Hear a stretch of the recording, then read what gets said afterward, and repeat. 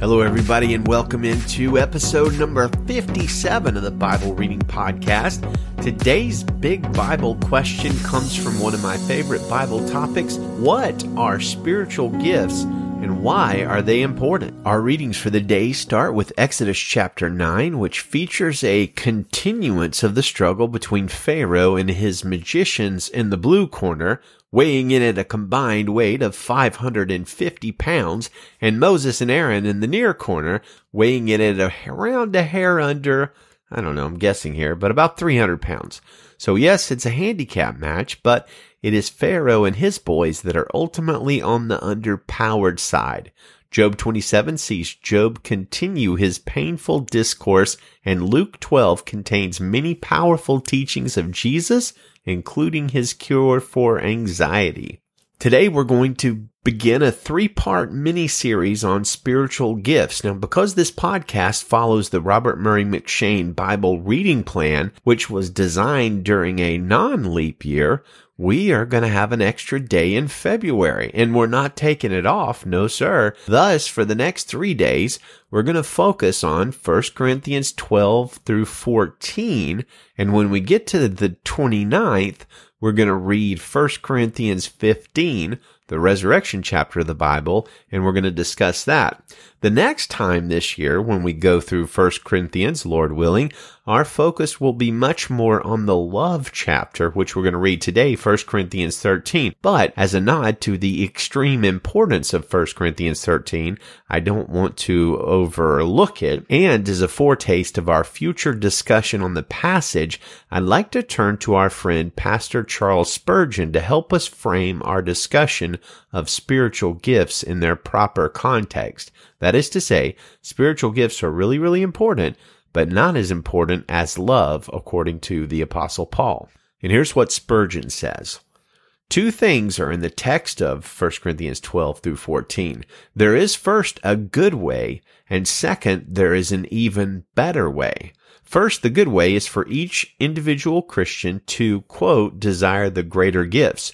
Paul was referring to spiritual gifts, gifts we ask God for, gifts we may expect the Spirit of God to bestow on us, gifts that can be used in the church of Christ, gifts we desire to possess that we may use them to the glory of God. A certain way may be good, says Spurgeon, but another way may be even better. Gifts are good, but love is better. We should desire spiritual gifts, but above all, we should seek love. The best love, the noblest love, the greatest love, that is, love to God, love to fellow believers, and love to the church of God. This is an even better way. We should seek this love first because we need it. I do not know if we need all the gifts, but I am sure we need this love. Next, we should seek this love because we can have it. There is no limit to God's love. Perhaps even though we covet earnestly the greater gifts, there may be some gifts we will never receive, but all can have love. We need to get more love also because we will then be more useful. I am not sure any of us would be more useful if we had more gifts. Not every gift makes a person useful, but I am sure divine love makes us useful. A gift is often barren, but love is always fruitful. We need to get more love so we will glorify God. How little glory God often gets out of our great gifts.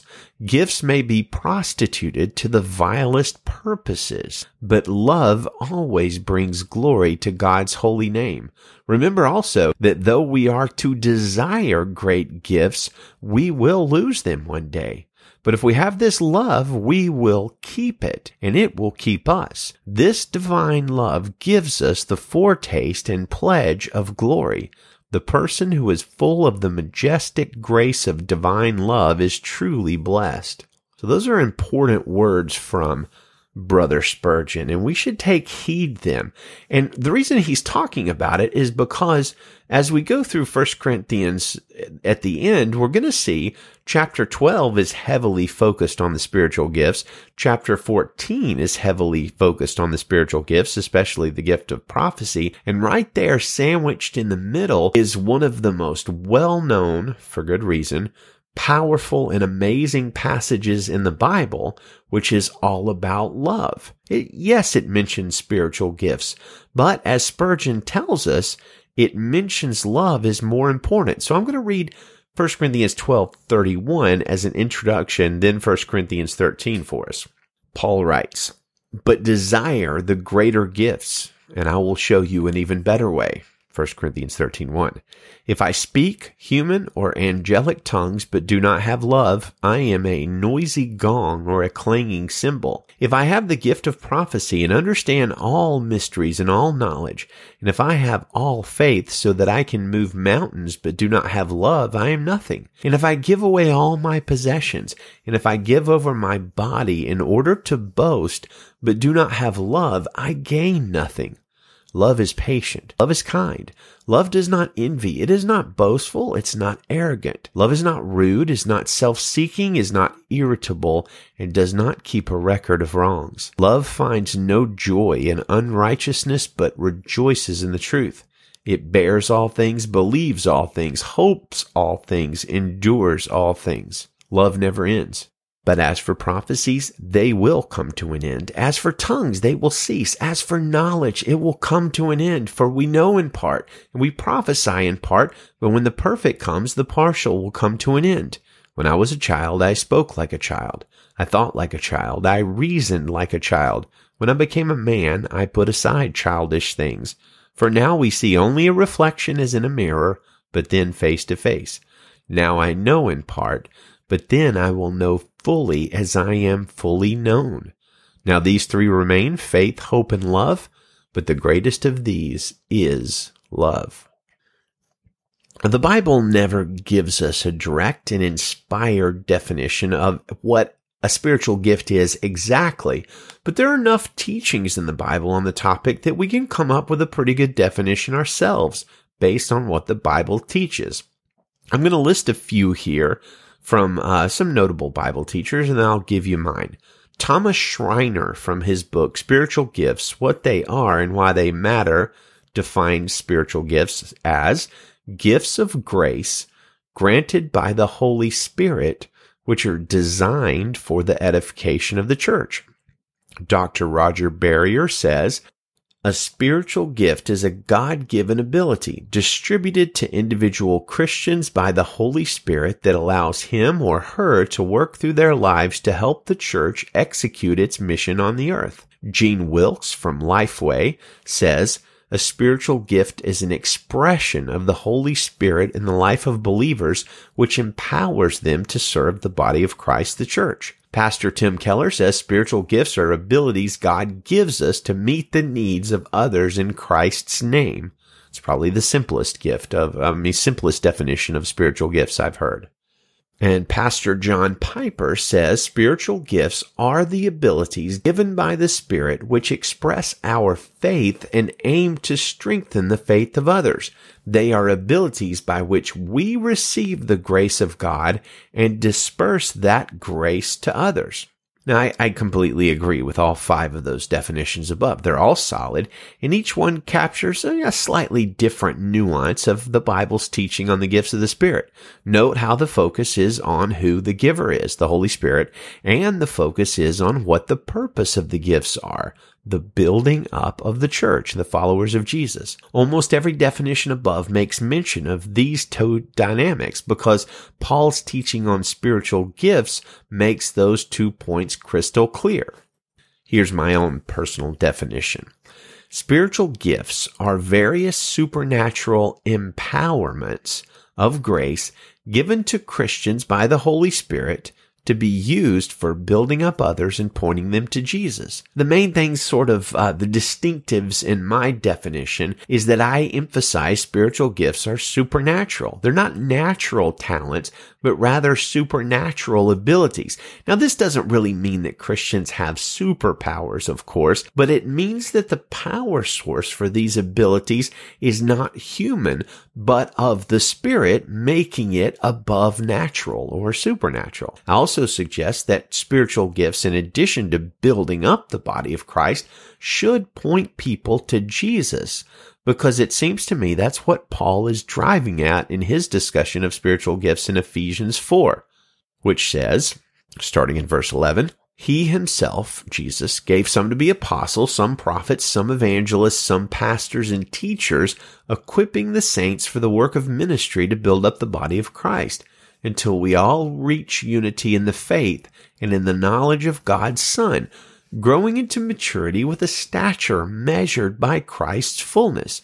Then we will no longer be little children, tossed by the waves and blown around by every wind of teaching, by human cunning with cleverness and the techniques of deceit. But speaking the truth in love, let us grow in every way into Him who is the head, Christ. From Him, the whole body, fitted and knit together by every supporting ligament, promotes the growth of the body for building up itself in love by the proper working of each individual part. The spiritual gifts, therefore, work to build us up or edify us and work to point us upwards and into maturity in Christ.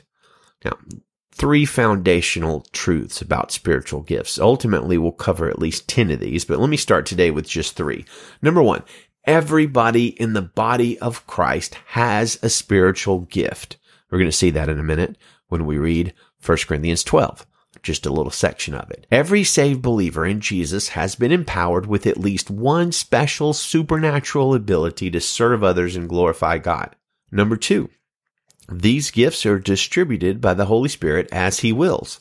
Paul makes it very clear in 1 Corinthians 12 below that these abilities from God are directly given to believers by the Holy Spirit. The Holy Spirit is the giver of spiritual gifts and is active in them, indicating that He is not only the initial gift giver, but also the gift activator and the gift sustainer. Number 3, these gifts are given for the benefit of others. According to Paul, who repeats that truth multiple times in 1 Corinthians 12 and 14, spiritual gifts are not primarily given for self-edification, but for the building up of others in the body of Christ. That's why Paul challenges the Corinthians, who were zealous for the operation of the spiritual gifts, so also you, since you're zealous for spiritual gifts, seek to excel in building up the church. That's 1 Corinthians 14:12. Now I know here, Paul did not chastise the Corinthians for being interested in spiritual gifts, not even the controversial gifts like healing, miracles, prophecy, and tongues. In fact, Paul says in 1 Corinthians 14:18, I thank God that I speak in other tongues more than all of you. And in 1 Corinthians 14:1, he says, pursue love and desire spiritual gifts, and above all that you may prophesy.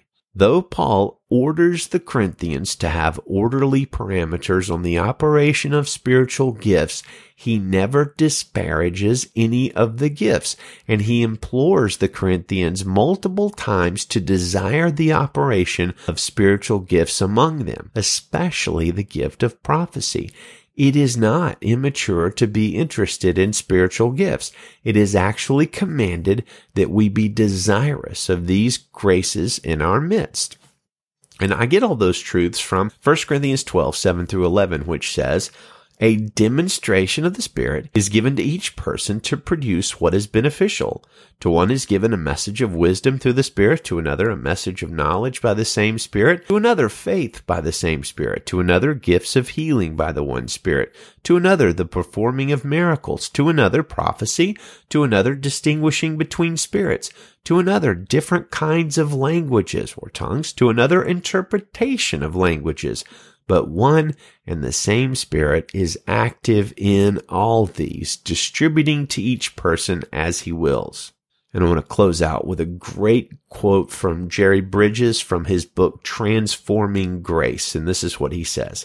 This is the amazing story of God's grace. God saves us by His grace and transforms us more and more into the likeness of His Son by His grace.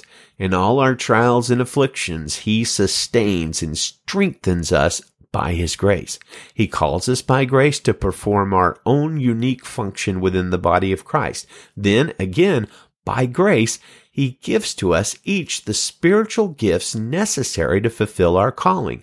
As we serve Him, He makes that service acceptable to Himself by grace, and then rewards us 100-fold by grace. Praise God for His grace. Amen? All right, let's read some more passages, starting with Exodus chapter 9. Exodus chapter 9, verse 1. The Lord said to Moses, "Go into Pharaoh and say to him, 'This is what the Lord, the God of the Hebrews, says. Let my people go so that they may worship me. But if you refuse to let them go and keep holding them, then the Lord's hand will bring a severe plague against your livestock in the field, the horses, donkeys, camels, herds, and flocks. But the Lord will make a distinction between the livestock of Israel and the livestock of Egypt, so that nothing of all that the Israelites own will die.' And the Lord set a time, saying, 'Tomorrow the Lord will do this thing in the land.' The Lord did this the next day. All the Egyptian livestock died, but none among the Israelite livestock died. Pharaoh sent messengers who saw that not a single one of the Israelite livestock was dead. But Pharaoh's heart was hard, and he did not let the people go. Then the Lord said to Moses and Aaron, 'Take handfuls of furnace soot, and Moses is to throw it toward heaven in the sight of Pharaoh.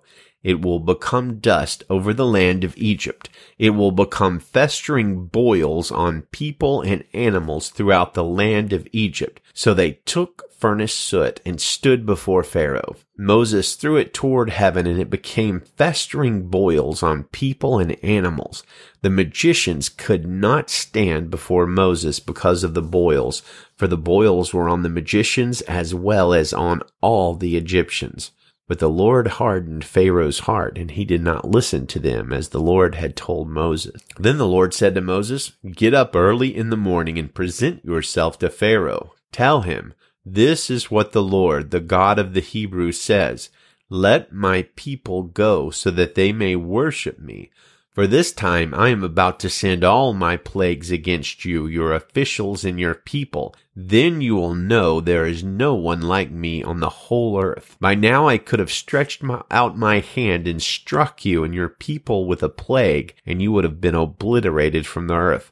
However, I have let you live for this purpose, to show you my power and to make my name known on the whole earth. You are still acting arrogantly against my people by not letting them go. Tomorrow at this time I will rain down the worst hail that has ever occurred in Egypt from the day it was founded until now. Therefore give orders to bring your livestock and all that you have in the field into shelters. Every person and animal that is in the field and not brought inside will die when the hail falls on them." Those among Pharaoh's officials who feared the word of the Lord made their servants and livestock flee to shelters. But those who didn't take to heart the Lord's word left their servants and livestock in the field. Then the Lord said to Moses, "Stretch out your hand towards heaven, and let there be hail throughout the land of Egypt, on people and animals, and every plant of the field in the land of Egypt." So Moses stretched out his staff toward heaven, and the Lord sent thunder and hail. Lightning struck the land, and the Lord rained hail on the land of Egypt. The hail, with lightning flashing through it, was so severe that nothing like it had occurred in the land of Egypt since it had become a nation. Throughout the land of Egypt, the hail struck down everything in the field, both people and animals. The hail beat down every plant of the field and shattered every tree in the field. The only place it didn't hail was in the land of Goshen, where the Israelites were. Pharaoh sent for Moses and Aaron. "I have sinned this time," he said to them. "The Lord is the righteous one, and I and my people are the guilty ones. Make an appeal to the Lord. There has been enough of God's thunder and hail. I will let you go. You don't need to stay any longer." Moses said to him, "When I've left the city, I will spread out my hands to the Lord.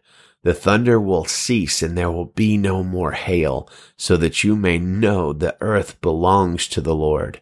But as for you and your officials, I know that you still do not fear the Lord God." The flax and the barley were destroyed because the barley was ripe and the flax was budding, but the wheat and the spelt were not destroyed, since they are later crops. Moses left Pharaoh in the city, spread out his hands to the Lord. Then the thunder and hail ceased, and rain no longer poured down on the land. When Pharaoh saw that the rain, hail, and thunder had ceased, he sinned again and hardened his heart, he and his officials. So Pharaoh's heart was hard, and he did not let the Israelites go, as the Lord had said through Moses. Job chapter 27, verse 1. Job continued his discourse, saying, "As God lives, who has deprived me of justice, and the Almighty who has made me bitter, as long as my breath is still in me, and the breath from God remains in my nostrils, my lips will not speak unjustly, and my tongue will not utter deceit. I will never affirm that you are right. I will maintain my integrity until I die. I will cling to my righteousness and never let it go. My conscience will not accuse me as long as I live. May my enemy be like the wicked and my opponent like the unjust. For what hope does the godless person have when he is cut off, when God takes away his life? Will God hear his cry when distress comes on him? Will he delight in the Almighty? Will he call on God at all times? I will teach you about God's power. I will not conceal what the Almighty has planned. All of you have seen this for yourselves. Why do you keep up this empty talk? This is a wicked man's lot from God, the inheritance the ruthless receive from the Almighty. Even if his children increase, they are destined for the sword. His descendants will never have enough food. Those who survive him will be buried by the plague, yet their widows will not weep for them. Though he piles up silver like dust and heaps up fine clothing like clay, he may heap it up, but the righteous will wear it. And the innocent will divide up his silver. The house he built is like a moth's cocoon or a shelter set up by a watchman. He lies down wealthy, but will do so no more. When he opens his eyes, it is gone. Terrors overtake him like a flood. A storm wind sweeps him away at night. An east wind picks him up and he's gone. It carries him away from his place. It blasts at him without mercy, while he flees desperately from its force. It clasps its hands at him and scoffs at him from its place. Luke chapter 12, verse 1. Meanwhile, a crowd of many thousands came together so that they were trampling on one another. He began to say to his disciples first, "Be on your guard against the leaven of the Pharisees, which is hypocrisy. There is nothing covered that won't be uncovered, nothing hidden that won't be made known. Therefore, whatever you have said in the dark will be heard in the light, and what you have whispered in an ear in private rooms will be proclaimed on the housetops. I say to you, my friends, don't fear those who kill the body, and after that can do nothing more. But I will show you the one to fear. Fear him who has authority to throw people into hell after death. Yes, I say to you, this is the one to fear. Aren't 5 sparrows sold for 2 pennies? Yet not one of them is forgotten in God's sight. Indeed, the hairs of your head are all counted. Don't be afraid. You are worth more than many sparrows. And I say to you, anyone who acknowledges me before others, the Son of Man will also acknowledge him before the angels of God. But whoever denies me before others will be denied before the angels of God. Anyone who speaks a word against the Son of Man will be forgiven, but the one who blasphemes against the Holy Spirit will not be forgiven. Whenever they bring you before synagogues and rulers and authorities, don't worry about how you should defend yourselves or what you should say, for the Holy Spirit will teach you at that very hour what must be said." Someone from the crowd said to him, "Teacher, tell my brother to divide the inheritance with me." "Friend," he said to him, "who appointed me a judge or arbiter over you?" He then told them, "Watch out. Be on guard against all greed, because one's life is not in the abundance of his possessions." Then he told them a parable. A rich man's land was very productive. He thought to himself, "What should I do since I don't have anywhere to store my crops?" "I'll do this," he said. "I'll tear down my barns and build bigger ones and store all my grain and my goods there. Then I'll say to myself, 'You have many goods stored up for many years. Take it easy, eat, drink, and enjoy yourself.' But God said to him, 'You fool, this very night your life is demanded of you, and the things you have prepared, whose will they be?' That is how it is with one who stores up treasure for himself and is not rich towards God." Then he said to his disciples, "Therefore I tell you, don't worry about your life, what you will eat, or about the body, what you will wear. For life is more than food, and the body more than clothing. Consider the ravens. They don't sow or reap. They don't have a storeroom or a barn, yet God feeds them. Aren't you worth much more than the birds? Can any of you add 1 moment to his lifespan by worrying? If then you're not able to do even a little thing, why worry about the rest? Consider how the wildflowers grow. They don't labor or spin thread. Yet I tell you, not even Solomon in all his splendor was adorned like one of these. If that's how God clothes the grass which is in the field today and is thrown into the furnace tomorrow, how much more will he do for you, you of little faith? Don't strive for what you should eat and what you should drink, and don't be anxious, for the Gentile world seeks eagerly all these things, and your Father knows that you need them. But seek his kingdom, and these things will be provided for you. Don't be afraid, little flock, because your Father delights to give you the kingdom. Sell your possessions and give to the poor. Make money bags for yourselves that won't grow old, an inexhaustible treasure in heaven where no thief comes near and no moth destroys. For where your treasure is, there your heart will be also. Be ready for service and have your lamps lit. You are to be like people waiting for their master to return from the wedding banquet so that when he comes and knocks, they can open the door for him at once.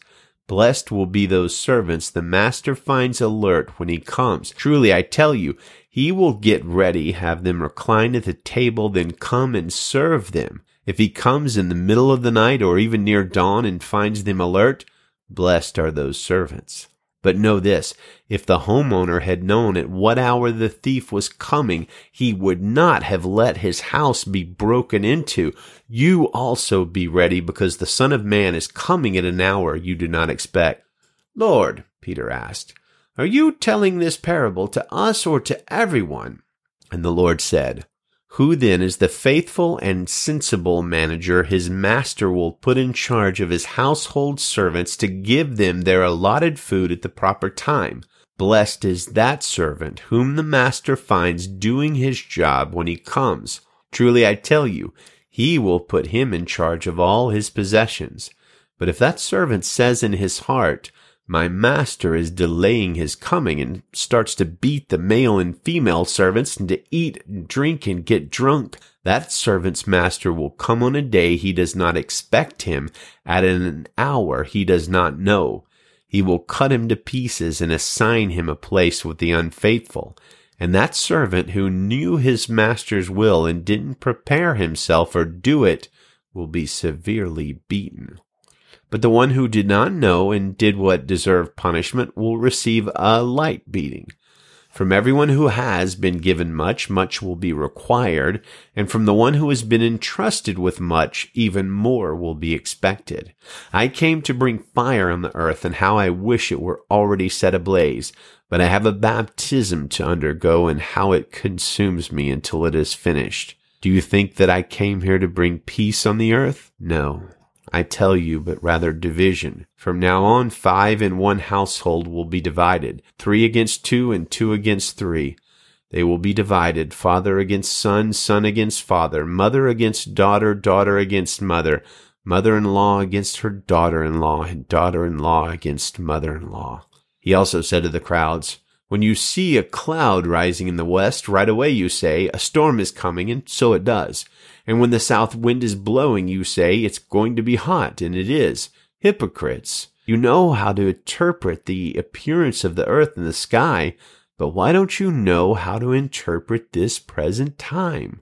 Why don't you judge for yourselves what is right? As you are going with your adversary to the ruler, make an effort to settle with him along the way. Then he won't drag you before the judge. The judge hands you over to the bailiff, and the bailiff throw you into prison. I tell you, you will never get out of there until you have paid the last cent.